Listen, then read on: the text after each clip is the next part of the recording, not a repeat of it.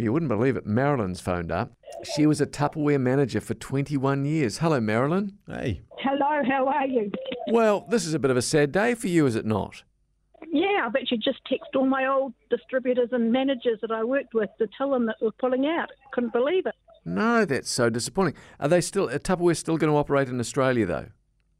I believe so, but I don't know. I mean, I haven't done it now for years. But I think the sad part about it is it actually has changed a lot from when we did it. We were in the heyday in the 70s and 80s, and we won a lot of stuff. And, you know, I put my heart and soul into it. When you say you won a lot of stuff, what do you mean by that? Well, because we've always set goals, and if you reached a goal, you could win a lawnmower, you could win TVs, you could win, like I'm just looking in my lounge now, my coffee table was from Tupperware, my lazy boy chair was from Tupperware, my entire china cabinet of cups, saucers and plates I won at Tupperware. We won dinnerware, won trips overseas. The amount of trips overseas I did was incredible. I'm presuming then you must have hosted a heck of a lot of Tupperware parties at your house. No, I used to go and do the parties in other people's houses. Oh, so are there only certain, because I'm a bit naive with this, are there only certain people that can run the Tupperware party? No. Oh, yeah. Like, you're the Tupperware, I was a Tupperware manager and I had girls under me. Right. But we book parties from parties. So you have a party, and back then we had lovely gifts for our hostesses as well. I think now they can only win Tupperware. But back then you could either take Tupperware or you could take duvets, and you could take kitchenware, you could take Temuka. Like when you were talking about Temuka before, we used to do a lot of Temuka prizes. Oh. So if they sold $600 worth and got 2 bookings, then they could get the top range prize. It's like at the industry's fair, you know, at the carnival. Yeah. Hey, Marilyn, was Tupperware, you know, that little Shapo thing where you put the Shapo kids... ball. That was one of the first Tupperware toys ever on the market. Was that Tupperware? That's Tupperware. Red and blue. Red and blue, yellow shapes to go in it. It's called, What?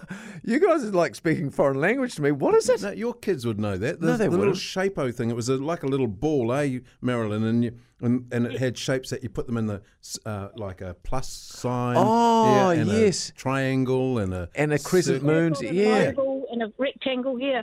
And then they had the do-it-yourself, and then they had the Tupperware bus, and then they had the tugboat, and then they had the canoe, and then they had the little Tupperware party sets, you know, where children could actually have little dinner parties and tea parties using the Tupperware. Hey, was it a multi-level marketing thing, Marilyn? It wasn't multi-level, but we did, as managers, we made money off our consultants, but it only went one level. It didn't go like Amway, and that goes multi-level. Right. Tupperware's not multi-level. Mm. So why did you get out of it? Sounds like you built your whole house with Tupperware. Can I be honest? Actually, they're not in New Zealand anymore, so I can say it. Yeah. We had terrible distributors. I had 2 beautiful distributors before that, and Shirley Jardin was my very first distributor, and she was amazing. And then we got another couple, and then after that we got another couple from Australia, and they were toxic.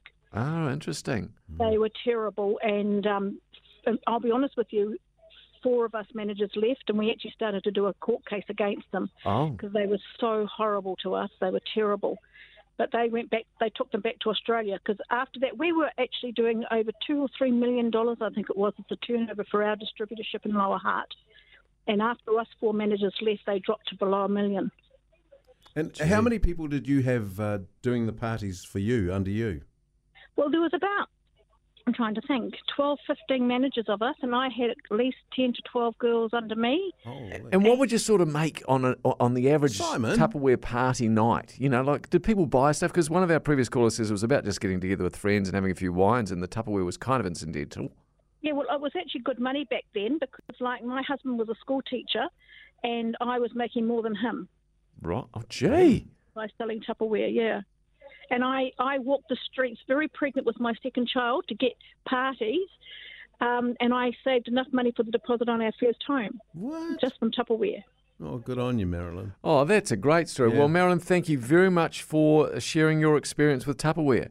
What That's was all it? right. And before you go, because there's a lot of people saying about the various Tupperware items that are the best ever and they'll never go anywhere else and nobody can ever do it like Tupperware. What is the very best Tupperware item in your view of everything that you sold? Oh my goodness. Well, I think my whole Tupperware pantry is nothing but modulars. And I made sure before I finished Tupperware, I had enough for my children for their pantries as well. And I've got 5 children. So your pantry's made of Tupperware?